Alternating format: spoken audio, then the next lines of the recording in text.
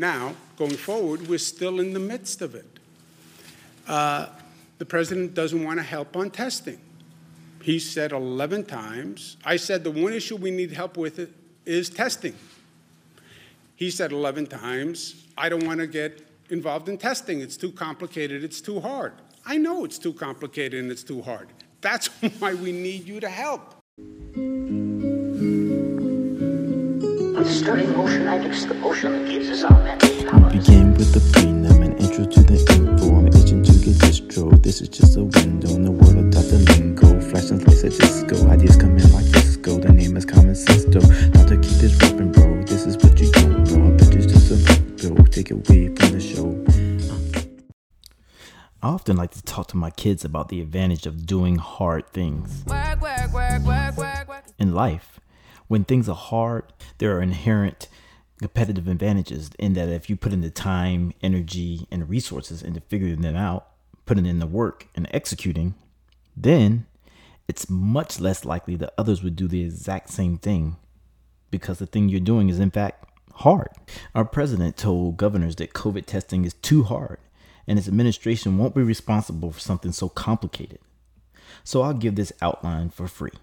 Right now, while we have a large percentage of people that have not been moving around or going to work, this has caused a ripple effect in our lifestyles and, of course, in our economy, which is what most people are so worried about right now, besides the obvious, which is the virus. For the past month or so, we've done what we had to do. We shouldn't have been going anywhere or doing much of anything so that we can lessen the spread of this infectious disease that doesn't have a cure. We can't do anything even if we wanted to because, frankly, there's not much to do. What we needed and still need to have happen is every resource at our collective disposal needed to be put into a comprehensive plan to get us safely back to a working society before there's a vaccine.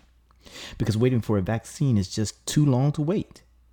We needed to have a plan to test every essential worker and their contacts, including their family, of course. This needed to be done in a very compressed timeline, like 2 or 4 days. Anything longer than that, and the whole effort would be useless. Because if you don't do the testing in a compressed timeline, then those that have been tested may have contracted the virus or been in contact with somebody with the virus in the interim. After every essential worker and their contacts have been tested, every person that was tested positive needed to be quarantined. Not self-quarantine, ideally, but a real quarantine camp until at least there had been 2 negative tests. That being said, if we're going to stick to self-quarantining, there has to be a plan to follow up with individuals that have tested positive in order to track their compliance. And if they've not been compliant, in order to track their movements so we'll know where to test next. After the first phase of essential workers, the ones that have already been out and about during the lockdowns, have been tested along with their contacts, another tier of workers needed to be determined as to whom will next be back out to work. They all, along with their contacts and family members, need to be tested as well, and so on and so forth until we get back to work. Ideally, we'll actually need every person to be tested. Every person. And there have to be some sort of a tracking way to know who's been screened and who's been tested.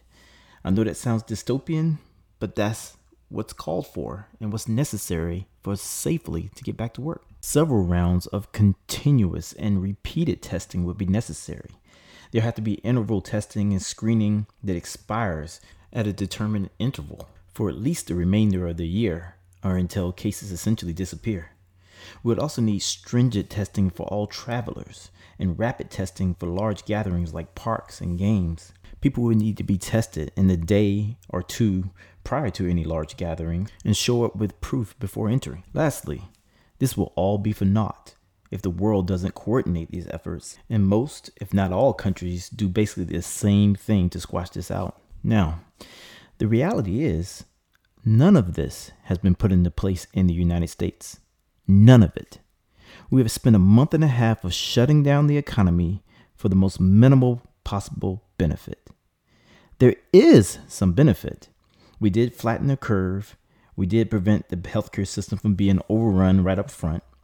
This gave hospitals the time to get ready, to get their plans together, to train their people, to gather some equipment. And we do have some increased ability and availability of testing. but there's no comprehensive plan to test, trace, and track. So unless you're privileged to be able to work from home for the next 16 to 18 months, or until we've established herd immunity, you're on your own. Don't forget to subscribe to be notified when new Dr. Keith episodes are published. And please post any questions you have about this episode or any other medical questions in the comments.